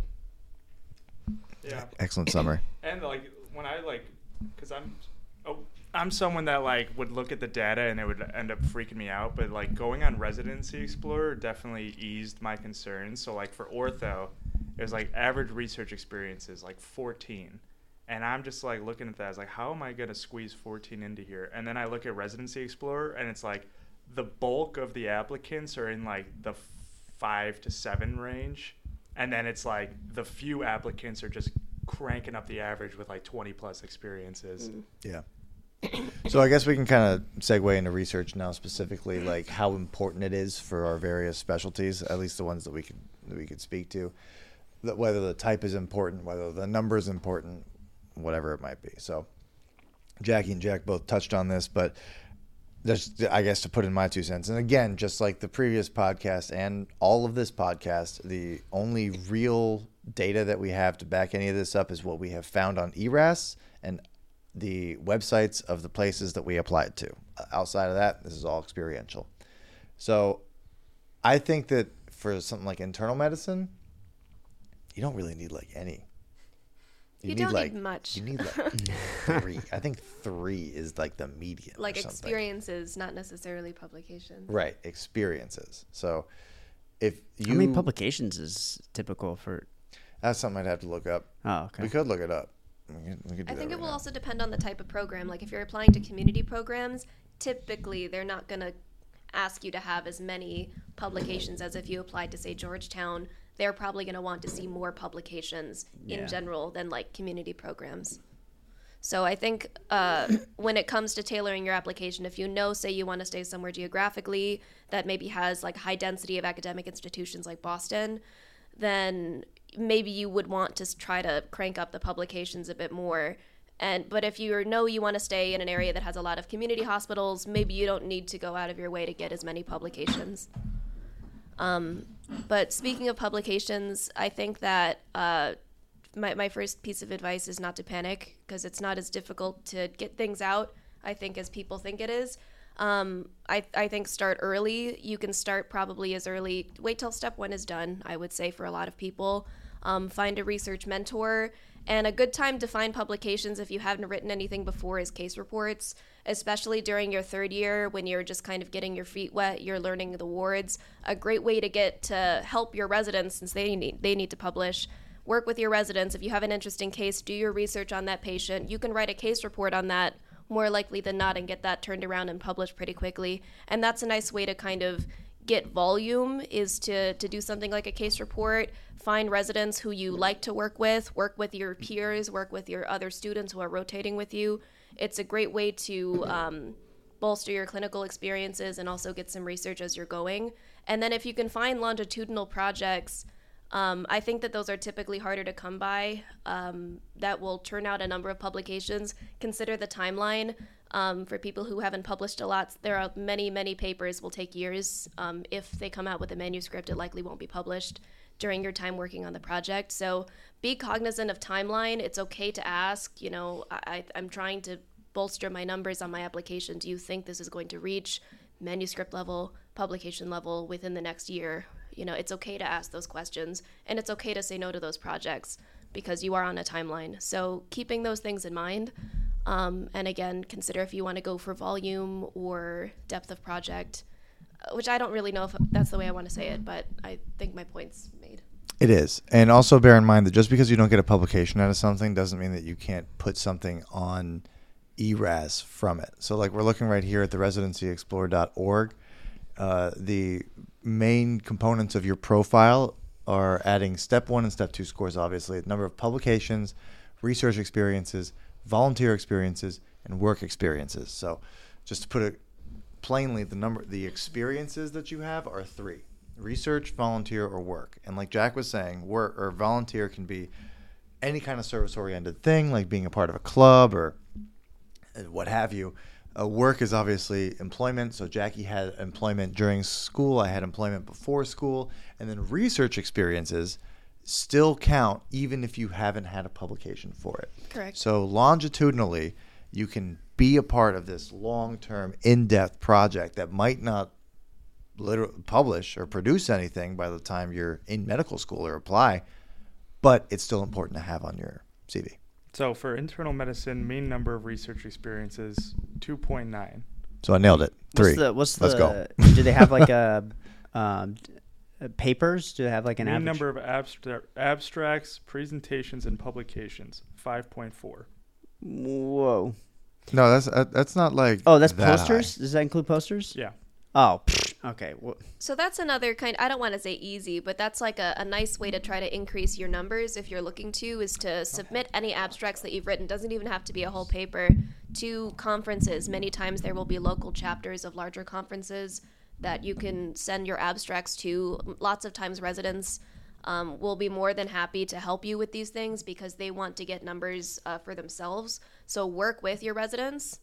And work with your classmates, because I think that that's a nice way to kind of expedite the process and, build collegiality. I agree. I mean, me and Jackie spent all of third year together, and in almost every, rotation that we were a part of, we produced either a case report or a poster from, or both. Oh, nice. Yeah. Okay. So like a case report and a poster, that's 2 publications. Like per rotation. Yeah. And even if it's the same, topic, a case report being published and a poster going to a conference, that's 2 publications. Yeah, that's 2 different publications. Yeah, for the same topic. So. And the residents were always pumped, and it's a good way to research the patients. You really get to know your patients that way. Mm-hmm. It's a nice way to be proactive to your attending. It's a nice way to stand out, to be like, this is the patient I'm writing up. Attendings really like to see you take that kind of initiative as a third year as well. So, I think that that's a really nice way to maximize your time. So here's something, this is for USDO seniors, but mean number of research experiences for emergency medicine for matched were 1.9, and for unmatched were 2.1. Heck yeah. So I guess going strong. research hurts you. Wow. Mean number of abstracts, presentations, publications for matched 2.7, and unmatched 3.7. So, I mean, it just shows that, it's not all that important for at least for emergency medicine. Which is weird because I had an entire research experience at the NIH. I did a whole postbac at the NIH before medical school even started, and I have probably 4 or 5 different real publications real public, not case reports, just publications. Hey, case reports are real publications. You know what I Thank you mean, very though, much. right? I do. Like a full blown like scientific method. Yeah. That kind of thing. And so I like pretty much never did research in medical school because I didn't really feel like I needed much. I mean, it's a graduation requirement. I've got to eventually do it, but I didn't do much in terms of research throughout my year, and I didn't really emphasize it that much because I didn't feel like I needed to. And it's just crazy that emergency medicine, which is what I'm going into, you pretty much don't even need it. Okay, so that was for DOs. This is for MDs now. So mean number of research experience for emergency medicine 3.2, unmatched 2.0. Okay, so it helps the MDs. Huh? Publications help them. That's the number of publications? That's for research experiences. Research experiences. Abstracts, presentations, publications 5.1 versus 2.7 unmatched. Okay. But I mean, it's a pretty small difference that. Yeah. I mean, it's definitely not a make or break type of thing. I think I had like posters galore on my application. I mean, something stupid. So I didn't even think about research throughout medical school because of how much substance I had prior to medical school. It sounds like I didn't even need it, honestly. Probably not. To be frank. We were a little bit of an outlier there, I believe. Yeah, I think I am. Yeah. Which is crazy. Not all of us did research at the National Institutes of Health. But Rob did. I did, yes, but I didn't have anything come of it really. So I'm not like a really good example. Actually, something just came of it after 5 years of being a part of this project. I got emailed just the other day, the same thing, except for it was 2014, and they just emailed me about the publication coming out. Yeah. And I was like, let's see, how many? That's like 9 years. Yeah. Yeah. Wow. So don't rely on undergrad stuff, but the graduate stuff or the medical school things, you can definitely get a lot of experiences and a lot of publications just by what Jackie was saying, like asking questions, being a part of the team, wanting to help out, learning more about the patients, and just wanting to kind of like, I don't know, be innovative in medicine. You know, it's fun.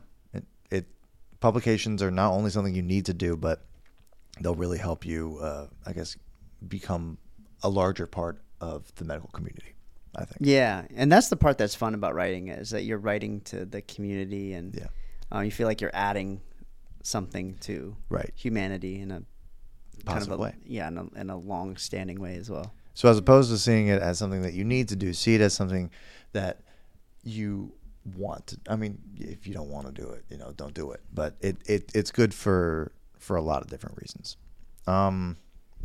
Okay, Jack, you getting all those citations? You just cited like 4 things. I don't actually know. He sent them to me. Okay. So don't worry, those will be on the show notes and all that for all listening. So the type of research, we talked about case reports, we talked about like conference presentations, or both oral and poster. What do you think about, and you mentioned previously, I think this is important for Jackie to answer, what do you think about having multiple like disciplines of research in your portfolio? A lot of programs have shown interest in that. I've had a couple. I've actually had people say both things for me, because I do have a lot of cardiology and cardiac surgery type stuff on my application, but I also, because we publish so much during third year in so many different fields, I feel like there's also a wide breadth of a lot of different things. So I've had a lot of people say, why is all your stuff cardiac, which it's not, but kind of that's a nice talking point to say, well, I like heart stuff.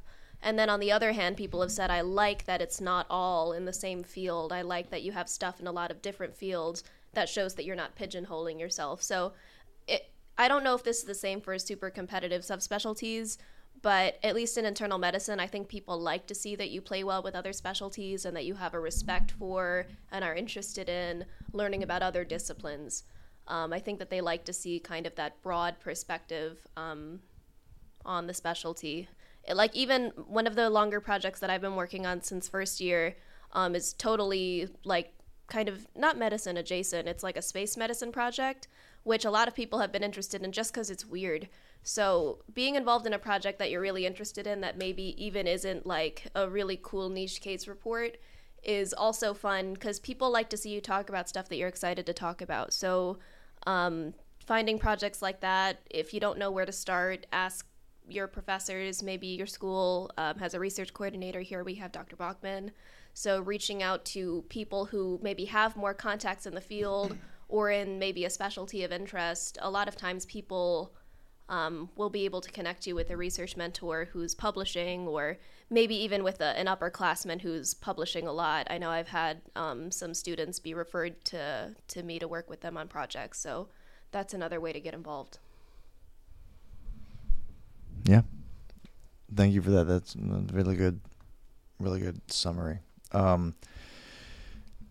So I guess we can move on to kind of closing out the episode here. It's not going to be a full close yet. We still have some time with you all, but one of the questions that we've gotten before is, when do I need to know, like 100%, what and where I'm going to apply to?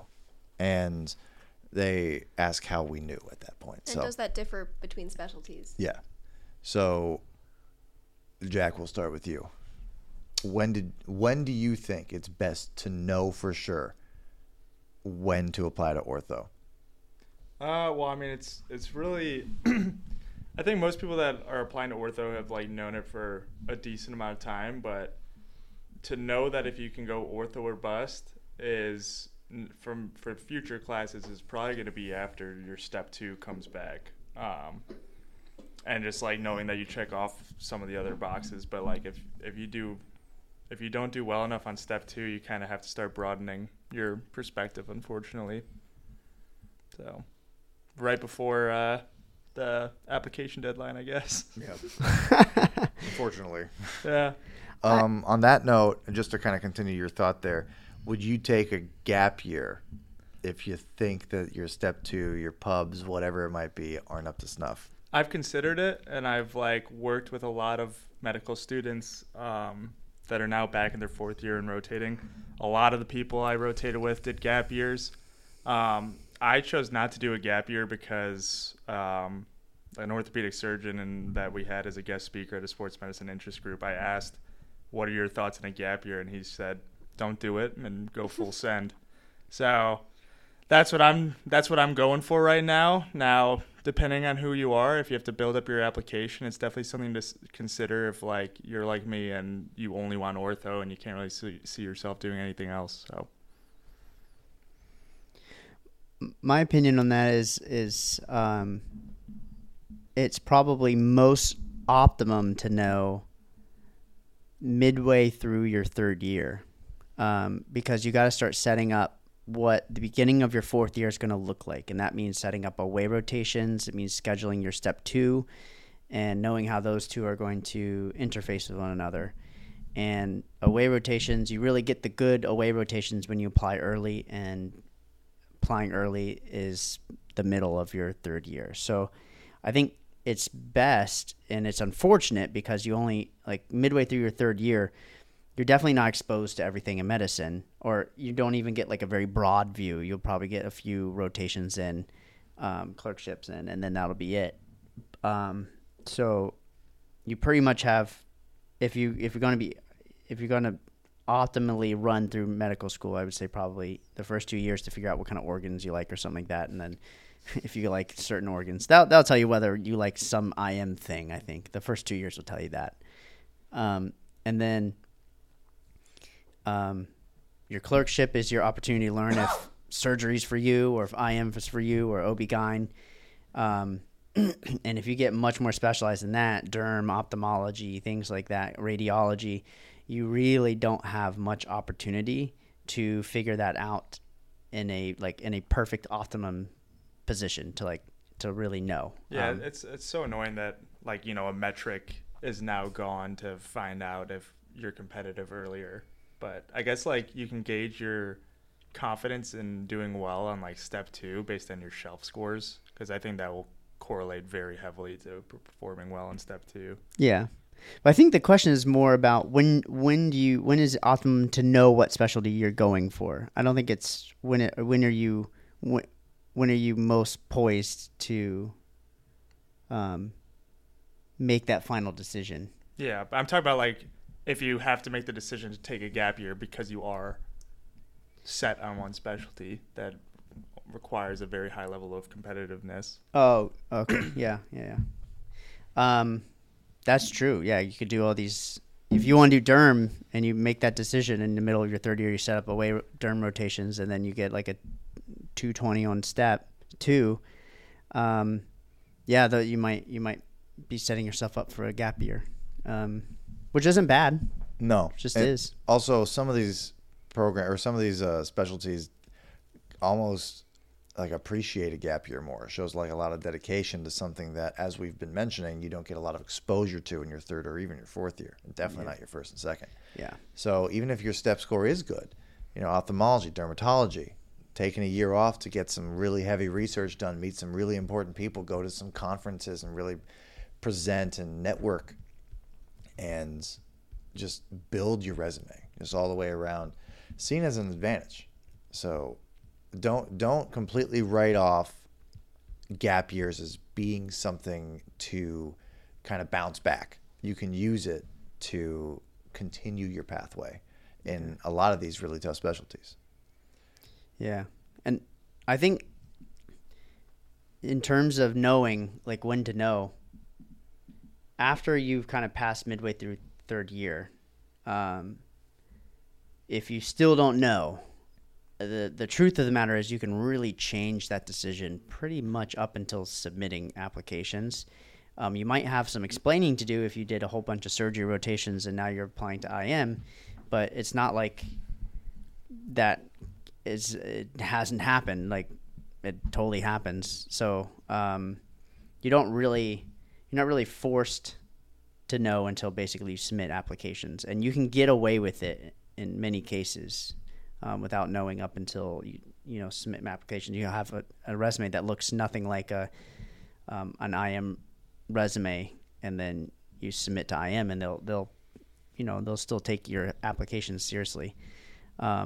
So it's probably optimum to know in the middle of third year, but you have a lot of wiggle room all the way up until August or September of your fourth year. To really, that's my impression. I agree. don't know. Yeah. So. Okay. All right. So we could talk now about kind of going back and meeting Oh, that's a fun discussion. Josh, Jack, and Jackie, and me And Rob. from 4 years ago. What would you do differently now, knowing if you knew now at M1, what would you do? Like, would you change anything? I would have started Anki earlier. I would have started Anki a year before med school. For real. You probably wouldn't let yourself get in that hole either. Yeah, I got in like a 17,000 hole. So It's not even a hole. I don't even know what that is. it's an abyss. So this podcast obviously is catered quite a bit towards medical students, but pre-meds might also be listening. And if you don't know what Anki is, don't worry about it. I can't believe we differ so hard. Learn it. Learn it. Do worry about it. Learn it now and start doing Anki. Well, I've known students who studied for their MCAT with Anki, so I think people are using it. Because I've seen people applying to medical school, and I'm like, there's this thing called Anki, and they're like, I know, old person, like what Anki is. Like, they're using it already. It's in the use now. I taught my buddy in PA school how to use Anki. And it was funny, I saw him over Christmas, and I taught him last Christmas how to use Anki, and he told me, he's like, dude, when you put me on Anki, it put PA school on easy mode. Yeah. And everybody thought I was cheating on the exams. Because I was so easy. It's a superpower, but it comes with life draining. It's like it's like a real thing. Like, you gain a lot of ability from it, but it sucks the soul out of you. It is. With great power comes great responsibility. Great liability. Great liability, yes. So Anki's great. Yes, I would. Fine, I'll agree with all of you. Familiarizing yourself with really the 99% of how we learn medicine the tool to do that is important. Anything else besides that? I would not have done step 2 the way I did. I probably would have gotten more involved in some physical activity in my first 2 years. Something like, and not the gym. I mean, the gym's nice, but it's almost like it's not a game. You know, it's not something fun. It's not to relax. It's like a chore almost, but a nice chore. How about for your like your profile itself? Like Okay. I wasn't sure what we were talking about. For my profile itself, That's important. That's hobbies. I agree totally. I think it cannot be overstated. But coming to the end of the application episode, I think profile is important. Yeah. No, I like that. I didn't do anything my first 2 years. I did school, I did Anki, and then I took tests, and that was my life for 2 years. And I think that was the way to go. Step 1, I took step 1. We all did. We took step 1, and it was scored, and then so our step 1 was a big deal. Whereas now step 1 is pass fail, and step 2 is the big one. So I don't know how things would have changed, because in our cohort, I suppose, the first 2 years were very, very, very important. And then you could kind of start to like see the light of day again in your third year. And I wonder if now it's like the first 2 years are less important, and then the third year is like crunch time. I don't know. But I like the fact that I didn't do any extracurriculars. I didn't do any like sports. I didn't get involved with the school at all. I just did Anki and took tests. And then my third year, I got more involved. I like became a president of an interest group here. I joined an ISA like task force. I like started to read again. Like things like that. Book. Yeah, started to write a book. So I got much more back to my normal self, which I think that was the right move.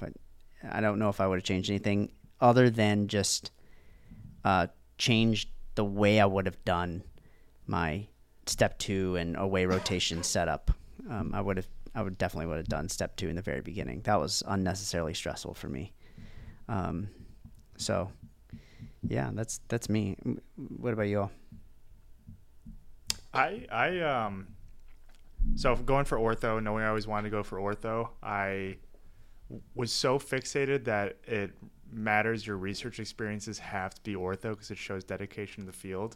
And then I quickly, actually not as quick as I would have liked to, realize that as long as you're getting research out there, you're learning the process, like that definitely means quite a bit. So like, don't be afraid to branch out to other specialties if you can find research opportunities, because it still shows that like you care about, you know, progressing the field of medicine, and also you care about learning about the research process. So that was something big for me. But also, I've like seen a decent amount of people like make this blunder, is that they're not really focusing on like the immediate goal. So what's your immediate goal? It's to pass your class, or it's to honor a rotation, or it's to do well on step. And like I've seen someone who's like diehard psychiatry, and instead of like trying to put all the effort to honor that rotation, like the student may have been getting psychiatry certifications on the side, which like is great. It could be a resume builder, but what's going to be more important to spend all your energy on? And it's going to be honoring the rotation. That's probably a bigger key. So like focusing on the immediate goal at hand with like some focus on the side goals. Yeah, academics comes like first in med school. Mm-hmm. I think that's, yeah. So it's like if I'm like struggling with, say I'm in CPR and I'm struggling passing cardiology. That's cardiology, respiratory, and renal. For people who don't know, it's not It's not CPR. It's a course here. So if I'm like struggling in cardiopulmonary renal, and like I may not pass, I should not be on the side getting a certification in how to put in an intramedullary nail for orthopedic surgery. Like I have to focus on what's my immediate goal, and it's passing this test. I had a little bit of a run-in with that mentality in my second year. I was like, oh, I should start doing research and focus a little bit more on that because I have nothing, which was true. And I got involved in research, and it was draining the life out of me, and I wasn't able to like focus as well on my studies. You know, I wasn't staying up. Yeah, I wasn't staying up like as late as I normally did doing Anki or doing practice questions. I was kind of breaking my routine in a system that really worked for me academically because of the research. So what Jack is saying, I completely 100% agree with. Focus on the here and now in medical school. It's the day to day is really important. Yeah. That's actually one of the program directors in my emergency medicine rotations. He said that I didn't even ask for that advice, and he gave it. He was like, whatever. I think I was asking about maybe I was asking like what kind of experiences are good or something like that. And he said, no matter whatever it is you choose to do, it's better to do nothing and get a really good grade than it is to do something and get a worse grade because you're doing something. Like, the academics really is the number one most critical issue at hand in every single class you're taking and every single test you take. That is more important in your life than anything else in regards to your medical career and setting yourself up for success. Truly. Yeah. Do well in the academics. Yeah. Do well. Yeah, I like going into like new experiences like medical school. I went in blank slate. I'm going to focus on my studying and then see how well I do on that first test. And then if I feel that I can handle more responsibility, then I'll take on the next thing. And then once I get used to that, I'll take on the next thing. Once I get used to that, until that I'm sure that I'm never going to be over my limit where I'm going to sacrifice my performance at anything. Yeah. What about you, Jackie? What do you think, Jackie? Yeah. Oh my goodness. I agree with what everyone has said. I do think trying to stay as present as possible and focusing on kind of the academics is important. I feel like I spread myself pretty thin from my first year with the job and some of my longitudinal research projects, which I think if I could go back, I would probably still do them again. But I think that I probably would have tried to I think I would have tried to remind myself about what the priorities were, which is, like you guys are saying, kind of staying present with the coursework and the clerkship rotations and whatnot, but also reminding yourself that it's not the end of the world if your academics fail. So I think also maintaining life outside of medical school. I know that we say, wellness, and it's kind of like a funny thing now, but I do think that maintaining life outside of the hospital and outside of your academics is important, because we all do poorly on one test or another, and falling apart because that's all you have is also not healthy. So while it is the main thing to be focusing on, it's not the only thing to focus on. So I think I also would have put a little bit less pressure on myself so I didn't cry in a stairwell when I did poorly on a test. I think I would have wanted to be more stable and not have done that. And I think that if I'd been a little more realistic with myself about it's just a test, one test in one semester in 1 year, in 4 years, you're not even a doctor yet, relax. I think that would have maybe helped me stay more grounded. So keeping those things in mind, I think, as well. And then I think a big thing I struggled with was specialty during medical school. So reminding myself that no one cared or was as invested in my journey apart from me. So if I changed my specialty, no one was going to be mad at me or disappointed. In fact, they might be disappointed that I forced myself into doing something I didn't want to do. So taking the pressure off there, in that no one is looking at you and no one cares, in the best possible way, I think also would have helped me to stay a little bit more grounded. Yeah. And one piece of advice, just wrapping up here, one piece of advice you would give to someone applying within your specialty. Go ahead, Jack. Yeah, Jack's the ortho's the one that requires the most advice. Everyone is the most interested in ortho. Yeah. Oh, man. Well, I think I gave a lot of advice throughout this. Yeah, you did, but give another one. Or your favorite one. Be prepared to work hard.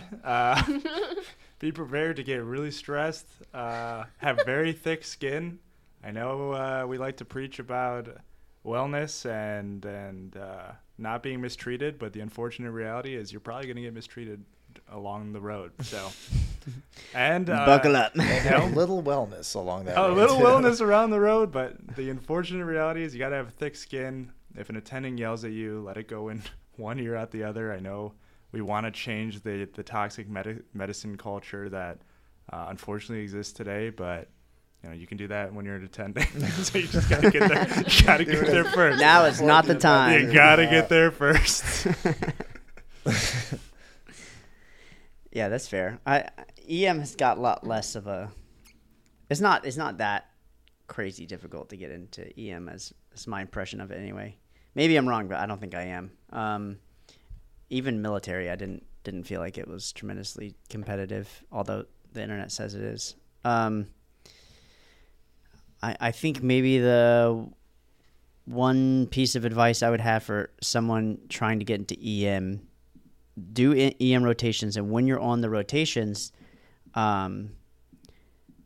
once you know how to do something, take the initiative and go do it. Like if you have a patient that's waiting for some stitches, don't wait for your resident to have the time and like sit down and then get yourself ready to go and into the room to do the stitches. Like go prepare the room, go get all the supplies without talking to your resident, get it all done right from the get-go, and then go up to your resident and say the room is ready to go, the patient's waiting there, like I'm ready to do the stitches whenever you are, just let me know and we can get started. It'll be done in no time flat. And they like that way more than you walking up and say, when do you think we'll have time to do the stitches? Like just as an example, like just having that initiative goes so far.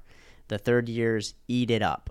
They absolutely love it. So that's a really easy way to get really good scores and letters, slows and everything like that in EM. It's just taking that initiative. Yeah, that's another thing for ortho is like every time you're going to walk into a new room with a brand new attending you've never worked with before, they're going to assume that you know absolutely nothing. They're going to assume that you don't even know how to scrub into a surgery. Oh, no. And that's the unfortunate reality. In the lab, have you ever scrubbed into a surgery before, even though it's like my 5th or 6th rotation? And then you tell them, no, I've never even seen a knife before. So like you want to – so what someone explained to me is that quiet mouths don't eat. And that's like you gotta ask. You gotta be like, hey, can I suture? Because I've been watching for a week now, and like I want a suture. Or we're doing a leg amputation. You're like, hey, can I saw through this femur? And they'll let you do it if they trust you, and you've been kind of showing initiative. So did you say saute? Saw through. Saw through. Femur. Oh, okay. Or if you want to saute a femur, I don't know. You might have said sauce tea. Oh, maybe he said sauce tea. Mm-hmm. So quiet mouths don't eat. Don't be afraid to speak up and like ask to like improve yourself and ask to learn something new. I like that. And really just internal medicine is very largely like a culmination of all the fields here. Just like while you're going through it, you got to enjoy the ride. Like you're a part of the totem pole. You're a very low part on the totem pole, obviously. So don't take yourself too seriously while going through it. Mm-hmm. Anything you do is going to be most of the time, very easily rectified if it's a mistake, and also like encouraged and I guess praised if it's not a mistake, if it's a success. So take all your mistakes with a grain of salt. Let your team help you. Always be a part of the team. Always team first. Patient and team always come first, and just enjoy the ride. Just take the most out of everything you can get. Learn as much as possible and have fun. Mm-hmm. That's my advice. That's good. My advice for IM would be what everyone has said. But I also think that in IM, we kind of get to know our patients longitudinally, like we've said before. So specifically, I would say really get to know your patients. If you're assigned 2 patients, check in on them between rounds when your residents are writing notes. Get to know them, get to know the names of their family members. Sometimes calling someone's husband or wife while they're in the hospital makes a huge difference to the way the patient's hospital course goes. So I think use your role as a medical student to help your residents by building relationships with the patients. Get the whole story. Listen to it again from the beginning. and learn the pathologies. If you have a kidney failure patient, go read about kidney failure. I think that that's something you can do during internal medicine that will help you with shelf, that will help you with step, that will help you just become a better clinician. So get to know your patients in every way. If you have two, you should know them. Yeah. Both. I agree with all this. Is there time for? No. No. Okay. Well, I'll just tell. It's actually like 20 seconds long. Oh, yeah. It's like a 20. Well, I want to see the kind of time we had. There was one time when we needed to get a signed form for a surgery, and the rest. Don't worry. It's not gonna be. This is already taking 201. longer. And we had to get the form signed. So the resident was out doing the rounds and stuff like that, and I got the form, and I took the initiative to like write out all of the details except for the actual signature line. And I did not get all the details correct. There was a specific kind of wording that they wanted on the name of the surgery. But so I got it wrong, and they had to like go find the form and redo it again. But even though I did it wrong and it kind of like took a little bit extra time, all the residents were like really happy that I was taking the initiative. So even if taking that initiative might extend things a little bit, it still looks good. Yes. Okay, Finn. All right. Thank you all for coming. We'll see you soon. Thank you. Bye.